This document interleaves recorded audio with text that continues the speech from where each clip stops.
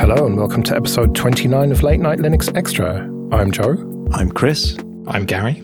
And I'm Dalton. So you came back, Dalton. Can't have been that bad for you. I mean, we were a little worried at once, but now we're better. So let's keep doing this, hey? Yeah. Okay, so Chris, you had a thought in our little Telegram group this week about reporting bugs and how really we're not very good at it. That's certainly what I would admit to, but it makes me feel bad. Like, I have to be honest. Obviously, when I first started using Linux, which we've discussed previously, that wasn't something that necessarily I would think about doing. But I do think I'm now at the stage where I can. But frequently what I tend to do is Google what semblance of the problem I have, see if someone else has filed a bug, and wait for the issue to develop without contributing in any way. The only change I've had from that recently was getting audio working on some of the Chromebooks I've got, where I did see an audio open bug, but what I contributed to the bug helped to fix it. And it was satisfying. Like, I have to be honest, the fact that sound was working because I'd contributed some feedback to the bug then got me a fix to that. So I feel like I should do it more. And I know that, like, Popey, for example, says it's easy if you're on Ubuntu. Just click report and it does it. It fills it all out for you. Bang. But I still don't do it. And that does make me feel a bit bad. But Dalton, you love when people email in their reports or ping you on Telegram or Twitter with them. That's the best way to do it, right? Oh, absolutely. I'm not suffering from burnout at all. Well, yeah. I mean, that's kind of the problem, isn't it? That every project has the right way to file its bugs. If they aren't, even Ubuntu, and most of them aren't as easy as Ubuntu, right? Yeah, exactly. And so what you end up with is people just complaining on social media rather than properly filing a bug. I have taken a couple of friends to task, like good friends, where I'm like, but this is kind of how this works. And you keep complaining with a sense of entitlement about it, but this is never going to go anywhere if you just sit here complaining to me. Like, I'm not the maintainer of this project and I don't have the ability to file a pull request that might fix this, but you're just moaning about it. And if I was a maintainer, which I'm not, obviously Dalton can speak to this more than me. Yeah, it would be incredibly irritating if people kept opening GitHub issues, which I've seen, all caps, like, this doesn't work, fix it. Like, that would really wear me down if there was a huge volume of those every day. I also wonder sometimes, like, if there is already a pre-existing bug for something, if I've got nothing to add, then what's the point in me just saying me too or +1ing a bug? Does that really make a difference? I'm never sure. It is nice when, GitHub and GitLab now have the thumbs up button that you can just press instead of needing to make a comment. That's usually better for maintainers too. I like it when people do that. It shows that, there's people looking at these things and they didn't file a duplicate on purpose. So it does make me feel good when you do that, honestly. And presumably, if you see more attention, more thumbs up on one particular bug, there's more motivation to attempt to fix it. Right. There's a bit of that, oh, crap, people noticed kind of thing. Yeah, there's like a people actually care about this issue or people actually want this feature type thing, I guess, that happens right in your head where you're like, 100 people have +1 this bug, 25 people have +1 this other bug. Better focus on the one with the bigger number of +1s or thumbs up or whatever it is. That can get people who are +1ing the bug motivated to fix it too. So it's not just the maintainers, but maybe someone comes along and says, oh, I could help a lot of people by fixing this. I want that recognition. If they're a certain kind of person, which is all of them probably. So it can really help get new people involved as much as it can help getting the people who are already involved to look at your thing. Now, I know that I'm terrible for this. I almost never file bugs. I don't complain on social media either. Well, I do sometimes, but otherwise I just put up with it usually. What about you, Gary and Chris? Do you report them? And Dalton, do you practice what you preach? So I've filed a handful of bugs probably in the last couple of years, but they've mostly been related to production things that I'm trying to use at work. So a couple that spring to mind. There was one where the instructions to install Let's Encrypt were really broken when 2004 first came out, and installing certbot just didn't install some dependencies that it needed. I raised a bug, and actually the developers were pretty attentive. And the answer was install the snap, basically. I was going to say snap install certbot. There's your solution. Yeah, this was... I'd been using the PPA because that's what their official instruction said. The PPA wasn't updated for 20A4, but the instruction still said the PPA was the right way to install it. So it was a little bit annoying, but I installed the snap. It was fine. I don't think the PPA ever got updated. There were a lot of angry people in the comments of the issue that I raised on GitHub saying... anything from just fix the PPA to why would you use snaps if you care about security to all sorts of stuff. The other one was in OpenShift, which is Red Hat's Kubernetes platform. And there was quite a gnarly bug in the installer for that. So the installer for OpenShift is basically a huge pile of Ansible, basically, that you run on top of a CentOS or a Red Hat box. And there was a pretty gnarly bug that would cause some of the authentication certificates that handle authentication between servers to break when you rerun the Ansible, which meant all of your auth between your servers broke. And I raised a bug for that, but I think that's still broken even to this day. More recently, I've become more confident. So when I talk about the sound bug, I'm able to give information that is productive, verifiably what the hardware in my system is, what's happening, outputs from system D, or just various output that is actually going to help the bug to be fixed. But previously, I didn't necessarily have that knowledge. One example that comes to mind, and I hope that WimPress doesn't get angry with me.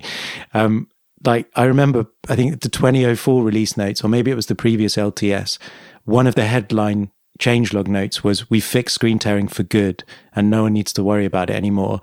And the first thing that happened when I loaded it up was massive screen tearing, especially in full screen video. And I feel kind of bad filing a bug, and it's quite a hard bug to file because really you need like a screen capture to show that happening. So it's not like I can give you a log of screen tearing happening. I'm sure there is probably some logged process which is helping to indicate why and what's happening with the compositor potentially. But since like 1604, I think, I just used the Compton config from Gallium OS and custom set an auto start for Compton, because even the built-in config for Ubuntu Mate just has screen tearing on full screen video in a browser all the time. And I still do that on almost every new install if it's an Intel laptop with an iGPU. And I even recommended it today for the Raspberry Pi version of Ubuntu Mate to someone in Telegram because he had the exact same problem and it fixed his problem. And I'm starting to feel like surely I should be honing what I'm doing, and rather than just doing it for myself, take it to someone who can build upon that and maybe work out why it's happening. Because I did actually install Ubuntu Mate on a desktop machine and it didn't tear out of the box. And it was using an Intel iGPU, but a newer CPU. And I just think at this stage, especially, that's where the guilt comes in, because I do think I'm sitting on potentially like actually useful bug filing that I could contribute with. And I just haven't distilled it into a proper filed bug. So I find it interesting that you were saying, Chris, that you didn't raise bugs because you didn't know if you had valuable information to provide.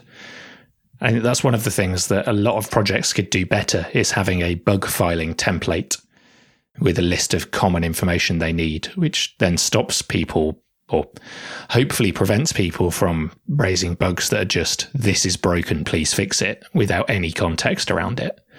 Because I've certainly seen that before, not in open source stuff, but certainly in things that I've maintained at work where people have just said, this set of Ansible doesn't work, or this Terraform doesn't deploy what I expected it to, but without actually telling you what they did, what the expected outcome was, what the result was. Just normal good etiquette for bug filing that I think some people just don't understand. Okay, this episode is sponsored by CBT Nuggets, training for IT professionals or anyone looking to build IT skills. Go to cbtnuggets.com/late-night-linux and sign up for a 7-day free trial. The on-demand virtual labs mean you can build practical experience with the commands, config, scripts, and everything you need to get the most out of each course. Another standout feature is the accountability coaching service, available to all learners with a subscription, which gives you access to a real person who will help you craft a personalized learning plan and set goals, and we'll check in with you to keep you accountable.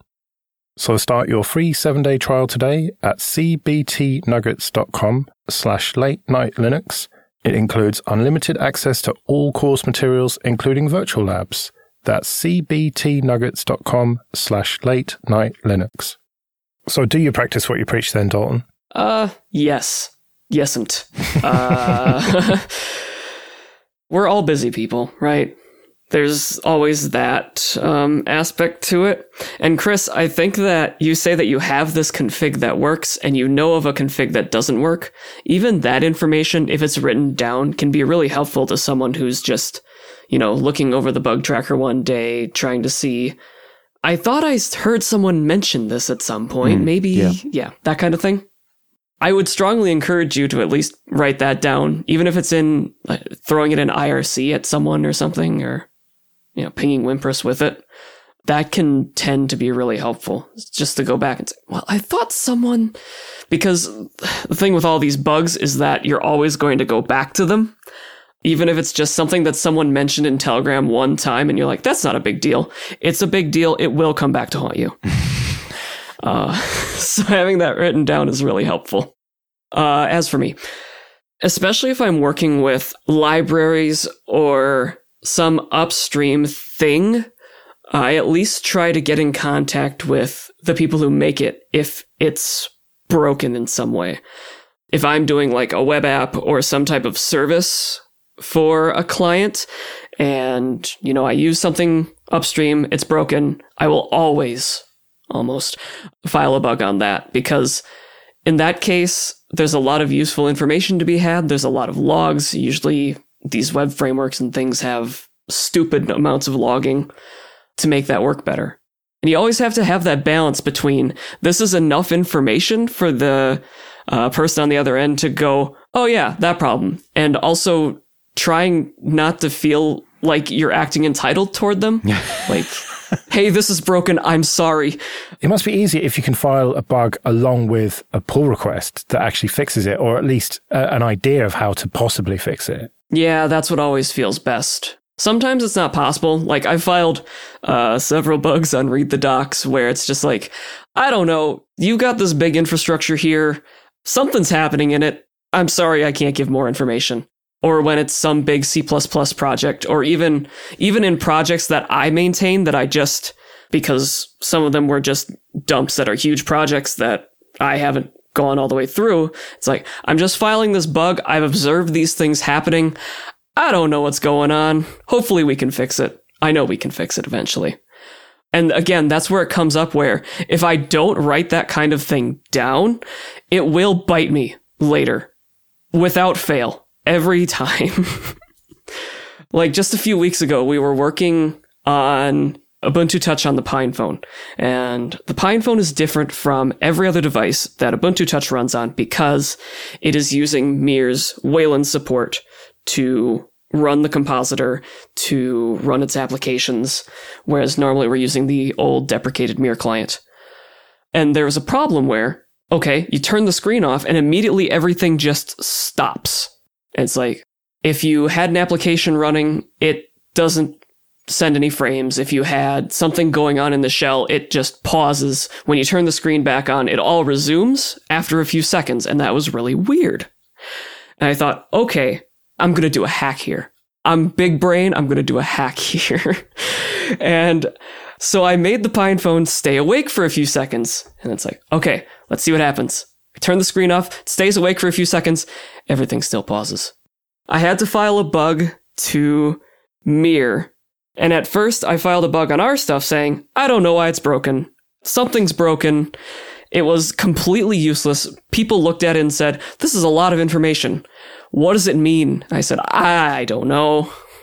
It ended up with 2 filed bugs on UBport stuff, 1 filed bug on Mir Upstream, a lot of questions to Mir Upstream, most of which they replied with, please stop, we don't have time right now. Which, like I said, it feels bad when you do that to someone, right? But at the same time, it is helpful because it'll bite you in the future and it'll bite Upstream in the future if they don't have that information. So that's kind of the change in mindset you have to have, is as long as you aren't being, like me, and actively annoying to upstream, the information that you give them will almost always be helpful someday.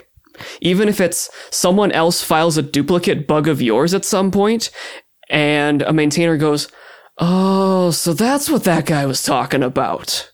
So there's a bug in Audacity where when it's playing, if you zoom in with Control 1 and 3, zoom in and out, it doesn't properly zoom in and out. The waveform doesn't look right, and then you have to kind of press pause and play again, and then it snaps to what it should be. Now, I have no idea who to report that to, because my thoughts are probably, I'm using an Ubuntu LTS base, so it's probably an outdated version of Audacity, and that bug has probably been fixed in a newer version. So do I therefore report it to Ubuntu or Xubuntu or Audacity? I don't know. And in the end, I just think I haven't got time to think about that. I'll just put up with it. Yeah. That's a case where you have to grab the newest version of Audacity if you can, whether it be from a snap or a different package, and try it there. If it's still broken, then you file it on Audacity, and you hope that they don't tell you use a different package version. Yeah, I guess the other thing is you look if that version of Audacity is still supported or maintained in some way, right? Because if they're still patching and supporting that version of Audacity because they know it's in an Ubuntu LTS, then maybe they'll fix it. I have actually found before that just mentioning it on a podcast sometimes gets it fixed without having to do the bug report. It's quite a niche way to file a bug, though, because I don't know if we want to encourage everyone to create a podcast to file bugs. Yeah. Please don't. Please don't do that. I don't drive enough to listen to all of your podcasts. If only the bug report podcast was still around, eh? Exactly. Well, we'd better get out of here then. We'll be back in a couple of weeks, but you can get in contact in the meantime. Go to latenightlinux.com/contact. And thank you to everyone who supports the show with PayPal and Patreon. If you want to join those people, latenightlinux.com/support. And remember, for $5 or more per month on Patreon, you can get an advert-free RSS feed. But until a couple of weeks' time then, I've been Joe. I've been Chris. I've been Gary. And I've been Dalton. See you later.